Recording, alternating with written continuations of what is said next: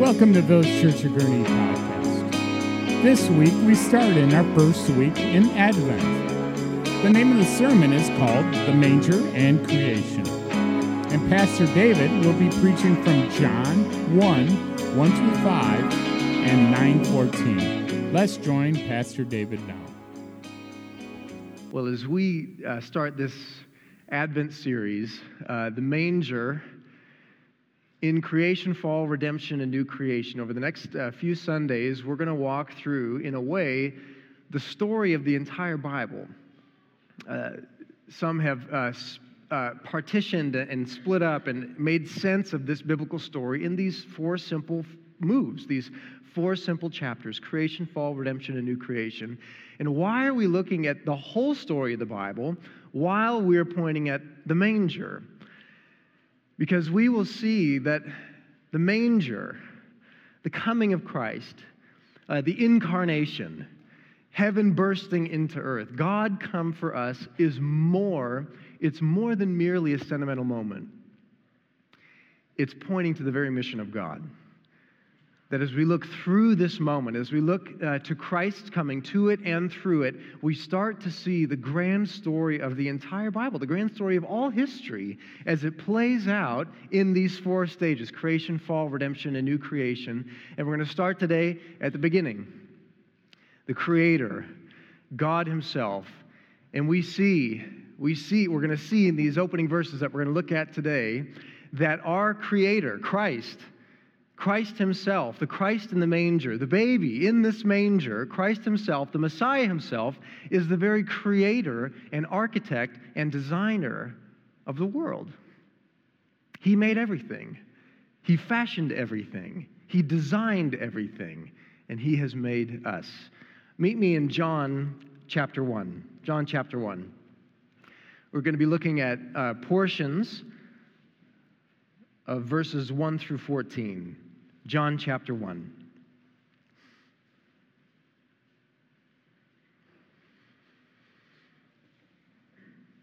Look at verses 1 and 2. Let me read them for us. God's word says in the Gospel of John, chapter 1, verse 1, "In the beginning was the Word, and the Word was with God, and the Word was God. He was in the beginning with God." And already out of the gates, we're not even two verses into this portion of Scripture, and we are seeing quite the profound statement of the identity of Jesus, this baby come for us, that He Himself is none other than God Himself. Divinity in humility, God and man, fully God, fully man. Him come for us. Mild He lays His glory by. Born that man no more may die. This is none other than God Himself. That Jesus is the very essence of God, the radiance of the glory of God, the exact imprint of His nature, that Jesus Himself is God. And John, as he describes Jesus using this phrase, the Word, we see that He's the very thoughts of God, the very action of God, that all throughout the Bible, when we see God's Word in action, we see it revealing His identity. We see it accomplishing things. We see it doing things. God's Word shows us a glimpse of Himself, and the Word has come for us. His Word made flesh, dwelling among us. This is Jesus, the very essence of God, and with God in the Father's presence. Now, this is where, of course, and for centuries, this has been a truth that is simple enough to summarize in a few words, yet complex enough to never not fully appreciate and fully wrap our minds around, that God is triune. Triune, three in one. He are three, they is one. God Himself, that Jesus is with God in the sense that He is with the Father. The Father is not the Son is not the Spirit is not the Father, so on and so forth. Yet all are God. That Jesus is in the very presence of God the Father, and Jesus exists before existence existed. And we have to appreciate what John is doing here in these first three words of John chapter 1, in the beginning. In the beginning. And in verse 2, he was in the beginning with God. And if you've had the privilege of being able to study Scripture widely, your mind might have jumped to another part of the Bible, and it was right to jump there. As we think about these words, in the beginning, in some ways, note that John, the Gospel of John, uses very simple language, but do not be fooled. It is far from simplistic. That in some ways, when you're starting an account of what happened, it's very fitting to start at the beginning of the story. But this story is talking about a beginning you might not realize, that it's more than just the moment where Mary and Joseph held their baby boy for the first time, where they looked at the size of his hands in their palm, where they heard his shallow breaths, the size that a baby's lungs draws in. This is more than just the beginning of Jesus on earth as he is born for us. That phrase, in the beginning, we've heard it before, have we not? Remember it from the book of Genesis? In the beginning, God created the heavens and the earth. The earth was formless, without void. Darkness covered the face of the deep. The Spirit was hovering over the waters, and God spoke his word. And creation bursts forth. Light shines into darkness. That God separates from the darkness from the light. The darkness he calls night. The light he calls day. Evening and morning, the first day. Light is bursting into creation. The very first act of creation through the very word of God. In the beginning. So we look at the manger, but we have to look through the manger to a beginning before that beginning. At creation itself. Do you see what John is saying about Jesus? That not only is he God, not only does his story start much before Mary and Joseph, it starts at the very beginning of the Bible, but now appreciate this. In a way, this phrase, in the beginning, is talking about the beginning of the gospel. It's talking about the beginning of the Bible in this moment of creation, but it's also talking about a beginning beyond beginnings. And this one's tough for our minds to wrap around because we have no other way to make sense of our world other than in time and existence, that it gets pretty philosophical pretty quickly. This phrase, in the beginning, as John's using it, can describe the beginning, that before existence itself existed, that pure existence, in some ways temporal, past, present, future, starts to break down as we think about God, who just always existed. He is. How do we wrap our minds around that? How do we think about that? How do we make sense of that? Well, we start to hear phrases elsewhere in Scripture like Jesus saying, before Abraham was born, I am that I am. That Jesus himself is the unmoved mover, that Jesus himself is pure existence, that Jesus depends on no one. Jesus looks to no other source for strength or sustenance or power. He just simply is. God is. And it's hard to wrap our minds around that before time, before history, before space, before material creation, God is. We start to hear things from the voice of Jesus like, oh yeah, I saw Satan fall from heaven. I saw him fall like lightning. What? He was there. He's always existed. Before you and I existed, before parents and grandparents and great-great-grandparents, before the dirt on the ground, before the light in the sky, he is. This is the God who is come for us. This is the God who is stepping into creation. Jesus is God, and he's the creator of the universe, the creator and designer of all things. The trees as their leaves rustle in the wind. Streams as they careen to the left and to the right. Mountains as they reach toward the heavens. Stars in the sky hung like bulbs on a tree.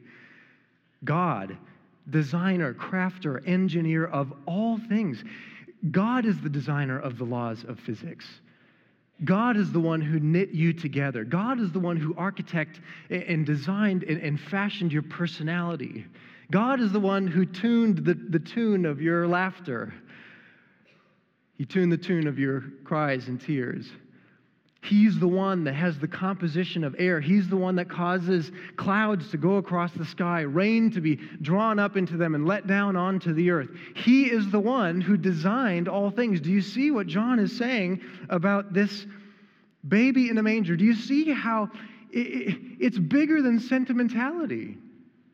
Something huge is happening. Something cosmic is happening. God is coming for us, and He's creator and designer of all things. He is the image of the invisible God, the firstborn of all creation.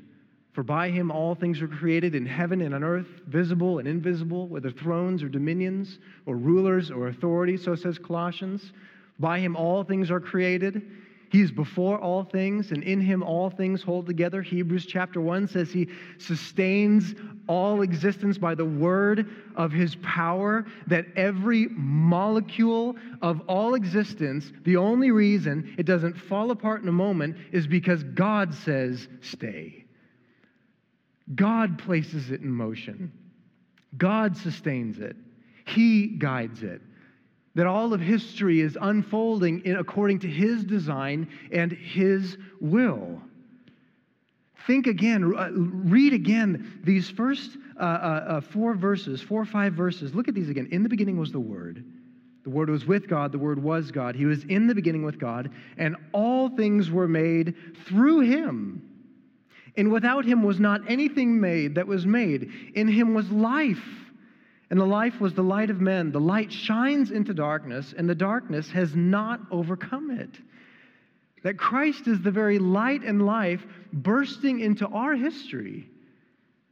That Christ looked out unto nothing and spoke. In the beginning was the Word. In the beginning God created the heavens and the earth. God spoke and said, let there be light. And in Him was life, and the life was the light of men.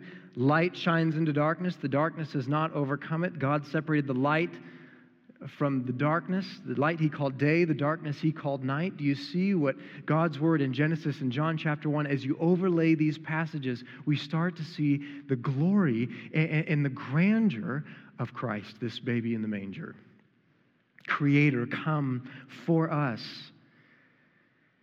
And if Jesus is the creator and sustainer and guider of all things, that says something about God, and it says something about this moment of Advent. That a God of this glory, a God of this size, a God of this magnitude will not be satisfied to merely warm your heart. And I do hope this Advent season there is some heartwarming that takes place. Absolutely. It's not a bad thing per se. But do you see how far short that falls of the full picture of what is unfolding in this season of Advent? God won't be satisfied to merely warm your heart. He's the creator come to transform it. He's the creator come to change it. He's the creator come to renew and to redeem, to sanctify, to revive, to soften the hardest of hearts. God Himself, just as He stepped out onto nothing and created everything, God Himself is stepping into our history. He's stepping into your history and to your story, and He won't be satisfied until your heart is changed, crafted, molded by the very Creator of the earth. In His hands, you were just as fashioned by Him as you can be shaped and formed and transformed by Him. This is the goal that God, the Creator, has for you. Transformation. That you would come into conformity of His Son. Over this Advent season, reflect, think on the profound nature of God coming for us. The Creator of the world coming for us. It says something about God, and it says something about us. Much could be drawn from this idea that God is Creator. We are creation. We are created. Much could be said about that, but I just want to reflect on one thing. All of us, in a way, know in our own human experience what it means to create something. I know many of you are artists. Perhaps some of you create with paint and easel. Some of you might create with clay. Some of you might create with wood and saws and screws and hammers. Some of you might create with spreadsheets. As an architect, you might create buildings or bridges. Some of you create a culture of a home. Some of you create lessons and shape the lives of little ones. In a way, because we reflect our Creator, He calls us to co-create with Him. Whatever you might have created, you know a small glimpse of that feeling of satisfaction, that joy, that pride, even if it's just decorating a room in your home that you're excited about. You want to show people. You want others to be a part of it. There's a part in your heart, and you're going to try not to be prideful about it, but you want to show it off. You want to enjoy it with others. Now, if you and I know that experience, a satisfaction in something that you've created or formed, how much more infinitely so does God have that heart? That if He has created and fashioned and formed you, do you know what that means? Your value, your dignity, your identity are all things that we don't have to grasp at and accomplish ourselves. These are gifts given by God Himself. Imagine that. Think about that. A value that we don't have to achieve, a value that we don't have to create, an identity that we don't have to achieve, an identity that we don't have to create. It's simply given by God's grace. We are creation. He is creator, that we know ourselves by knowing our creator and designer, how He has fashioned us, how He has formed us. And that gives us a profound sense of rest, because it is very easy that if we're trying to go about creating and fashioning and forming our own dignity, our own value, our own worth, we could look for a whole bunch of different things to accomplish that, and sometimes we look for that in approval. Sometimes we take the approach of looking for that approval as broad as we possibly can, and we need more voices to tell us, I'm important, I'm valued, I'm needed, I'm special. Sometimes we go broad, and we need a whole bunch of people to tell us that. Have you noticed it's still empty? That we could pile hundreds and hundreds and hundreds of voices, and there still would be something missing. Sometimes we go broad, sometimes we go very specific. For some of you, there is a person in your life until they say you're important. Until they say that. It doesn't matter what anyone else in your life says. Until they say, I love you. Until they say you're cherished. You could hear that from hundreds of people, and it wouldn't matter. It would fall flat. Sometimes we look for our value and dignity, maybe not in approval, but in maybe what we try to accomplish. Again, sometimes we go broad. We look for sheer quantity, and we're trying to achieve and accomplish and do this and do that and pile on a whole bunch of things and tack on a whole bunch of letters to our name and accomplish a whole and continue to construct the CV. What are we trying to do at the soul level? I'm trying to tell myself I'm important. I'm trying to tell myself I can be a contributor to this world. Sometimes we go broad. Sometimes we go very specific. We say, until I achieve that, whatever that is, until I achieve that, I'm nothing. Until I accomplish this, I'm still not there. That, my friends, will leave us absolutely exhausted, not just physically, exhausted of soul, until you hear the voice of your Creator, who's formed and fashioned you, until He says, I love you. I'm proud of you. I delight in you. You have significance and value and worth because you're mine. And I fashioned and formed you, my friends. Once you have that voice of God speaking that into your life, only then will all other voices be put to rest. Only then will all other voices find their place. He is creator of the universe. The designer and crafter and former of all things, and the designer and crafter of you. And this baby in the manger is none other than God Himself, creator in the world, come for us. However, Jesus comes to a world that rejects Him. This baby in the manger, the Messiah, actually comes to a world who turns, who rejects, who mocks, who beats, who crucifies. Humanity turns its back. We turn our back on the Creator stepped into our story. Look at these next verses, 9 through 11. The true light, which gives light to everyone, was coming into the world. He was in the world, and the world was made through him, yet the world did not know him. He came to his own, verse 11, and his own people did not receive him. Now let's look a little closer at some of the words in these few verses. The true light, ultimate light. Light that illumines. Light that guides us on our path. Light that brings life. That every plant that we see, either growing in a garden or we see in our travels and vacations, all those plants need light to have life. Light that is opposed to darkness. Light that is showing us a glimpse. Light that is everything opposite of wrong. Light that is everything opposite of evil. Light that is everything opposite of unjust or broken. The true light, which is coming into the world, that's Jesus, is stepping into the dark world that we live in the darkness inside of us, yet the very creation that God has created didn't know him, didn't receive him, didn't recognize him. Rejects him, turns on him. This light, which is bursting from his future into our present, that causes flourishing now and life eternal, is muted. We are blind to this light. And his coming is more than the coming. Verse 9 was coming into the world. This is more than the coming of mere attendance. This is a different kind of coming, that someone is coming to a Christmas party, or someone is coming from somewhere else in the country to your home or your place. It's not just saying, hey guys, I'm here. It's at least that, but this coming is the coming of mission, of purpose.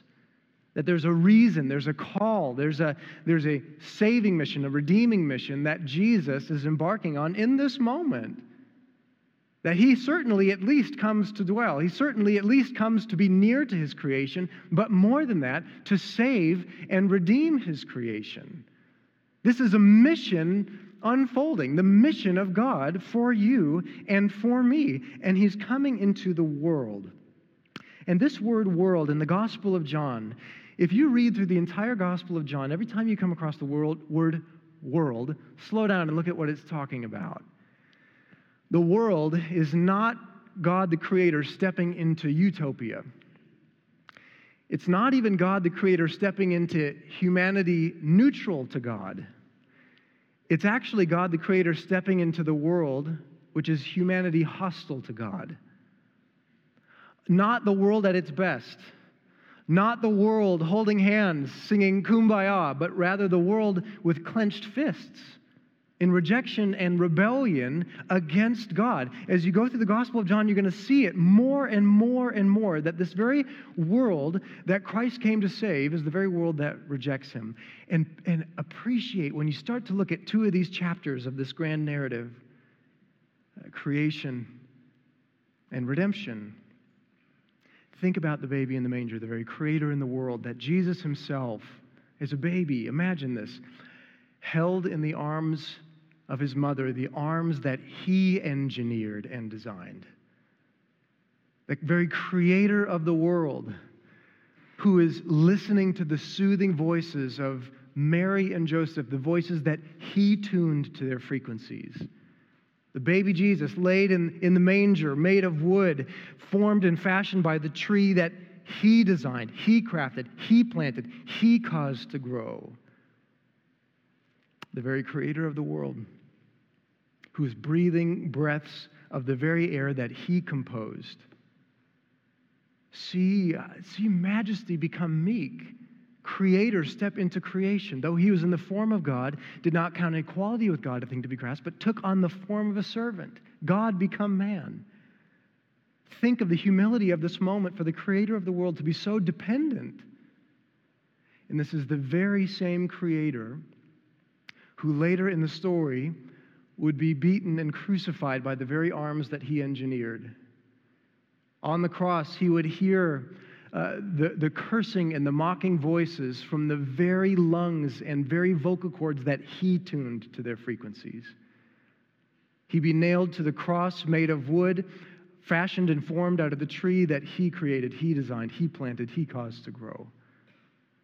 The very creator of the world, who breathed his first of the air he composed, would also breathe his last of the air that he composed. What is he doing? He's saving. He's redeeming. He's stepping into darkness. He's absorbing darkness that the light of the world might bring new life, hope, salvation, restoration, renewal. Do you see what's unfolding in this grand mission of God, the Messiah? That he is coming to a world who rejects him so much so that his creation would eat him alive. And he would willingly do it because that's the way that he would save the very creation that destroys its creator. See the kind of love. One would scarcely die for a righteous person, yet while we were sinners, while we were enemies, Christ came. He came to die for us.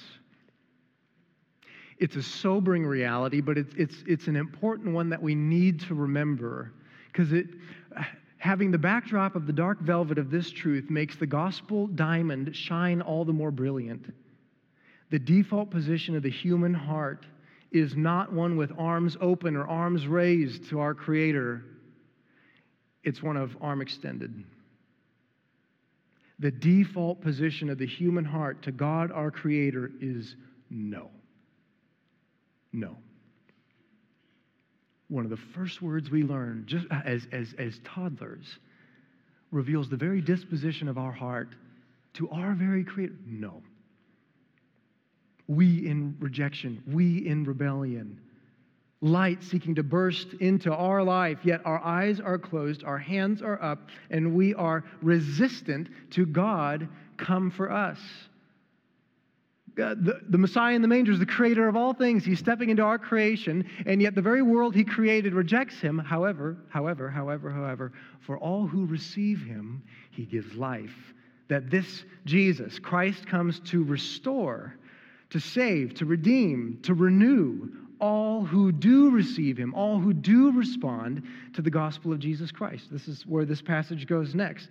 Look at verses 12 to 14. Verse 12, but to all who did receive him, who believed in his name, he gave the right to become children of God, who were born not of the blood, nor the will of the flesh, nor of the will of man, but of God. And the Word became flesh and dwelt among us, and we have seen his glory. Glory is of the only Son from the Father, full of grace and truth. This very glorious cosmic King, the same God that as the people of Israel couldn't touch Mount Sinai, otherwise they'd be undone. They couldn't touch the altar, otherwise they'd be undone. They can't enter the Holy of Holies because they'd be undone. Because God is so glorious, so brilliant, so good that we cannot enter his presence without being undone. Woe is me, says the prophet Isaiah. This is the glorious, transcendent, cosmic King come for us. We've seen his glory. How do we see it? Look at the baby in the manger. Look at Christ. When you look at the face of the Son, you see the face of the Father. You see the face of God. And he's come, and all who do receive him are given life. And do you notice that? Not by, who are born not of blood. We don't enter God's kingdom. We don't enter glory. We don't enter salvation because of the lineage that we come from. The gospel is not reserved for those who have been providentially born into the right lineage, into the right ethnicity, into the right family tree. It's not by blood, nor of the will of flesh. We can't will our way into God's kingdom, nor of the will of man, but of God. It's the very will and design and intention and intervention and renewing and regenerating power of God that brings about salvation. Is your view of salvation that big? Do you see that God has to soften my heart? God has to move first. He pursues me first. He doesn't chase me as I'm watching him come to me. He chases me as my back is turned on him. And as he moves in our hearts, as we respond to that grace that God pursues us in, that is how we are given new life, regenerated, born again. And the hope of that salvation is something that we need to hold on to, because one of the things, perhaps some of you here are checking out Christianity, or your parents are convinced of it, but you're still thinking about it. One of the hesitations that people can have as they're considering Christ or making sense of what this gospel is, or one of the concerns we bring is, but am I too far gone? Am I too lost? Am I too blind? Am I too broken? Have I done too much? Have I rejected for too long? Sometimes we can think, how could God save me? And this is something that doesn't actually only trouble people who are checking out Christianity. Sometimes it can trouble Christians in terms of our growth, in terms of our sanctification. We as Christians can sometimes think, do I have a sin pattern that has created a rut in my life that goes too deep, that cannot be smoothed out? Do I have trauma that's too tangled? Do I have brokenness in my life or generationally in my family that's too splintered? Do I have relationships that are too decayed, too strained? Is there brokenness in my life that all the king's horses and all the king's men, are you with me? That I can't be made new, that I can't be put back together, that I can't be restored? Whether you're checking out Christianity or you're in Christ and you're struggling with that, am I too broken, too lost, too far gone? I want you to look at the manger. Do you see what the incarnation says to that question? See the distance that God has come to tell you and to show you you are never too far gone, never too lost, never too broken, never too splintered. There's no rut so deep that God cannot smooth it out. There's no trauma too tangled that God cannot untangle it. There's no splinter too shattered that God cannot put the pieces back together again. What is harder to believe? That if the very God created everything out of nothing, if the very God of creation could accomplish that, what makes us think that He could not restore and renew that which is broken? If He's got the power to step onto nothing and speak into nothing and shape nothing and everything comes into being, then my friends, when we bring Him the broken pieces, don't you see? If He's got power to create, He's got power to restore. He's got power to redeem. He's got power to heal, power to mend, power to renew. We hear it in the song. You know this song, mild He lays His glory by, God come to earth, born that man no more may die, born to raise the sons of earth, born to give them second birth. If anyone is in Christ, he is a what? New creation. New creation. Bring your broken pieces and lay them in the hands of the very creator of the universe. Hands that at one time could have fit in the palm of your hand. Hands that one time were dependent every single moment on Mary and Joseph. Mild, yet powerful, yet mighty. The creator of all things, the designer of all things. Do you see what John is talking about? That the creator of the world is stepping into our world. He's stepping into your world. That Christ comes to restore the very world that He created. So my friends, let Him restore you. Let Him shine into the dark parts of your life, pockets of your life that perhaps you've kept hidden for quite some time. Dark seasons of your life that you have not wanted to go back and explore. Parts of your life that were broken and maybe are collecting dust and cobwebs from years ago or decades ago. Do you see what happens when you allow the creator of the universe into those places? That the very God who created all things, the very God who steps into the world that we broke, the very God who redeems and saves, is the very God who can take all those broken pieces and fashion and form new creation, a restored universe. Think of the Advent season. Think of the coming of Christ. Think of his grandeur and see that if Christ is cosmic creator, the only response, the only fitting response to this Jesus is adoration. Oh, come, as the song says, let us adore him. How fitting. And if he's the creator, I must adore him. There's no other response that is more fitting. That any other response less than adoration is not enough. He must be adored if he's creator. But if he's also savior, it's not just that I must adore him. I want to. I want to adore him. If he's come in grace and love to restore and redeem and save. If he's creator, I am creation. It shows us something about God. It also shows us something about us. That I need to be restored by him. I need to be restored. And only the hands of the creator can do it. Only the hands of the designer can accomplish it. But not only do I need to be restored by him, he wants to restore me. How do I know that? This is why he came. That's why he came. The saving mission for you and I, that this grand story of the Bible is a story that God says, I want you in it. I want you wrapped up into this story. So as we go through this Advent season, as we look at this story, won't you see the invitation that is open to you? Step in it for the first time, or step in it deeper, and watch the Creator work. Let's pray. Father, we come in awe. We come in gratitude. We come with praise. We come humbled, grateful, overwhelmed. The Creator has come again for us. So, Father, as we reflect on your first coming, as we groan with all creation for your second coming, would you show us your love and your power? God made flesh to dwell among us. Thank you, Lord. We pray this in your name. Amen.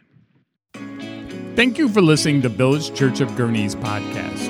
If you would like to know more about Village Church, you can go to our Facebook page under Village Church of Gurney, or go to www.vcgurney.org.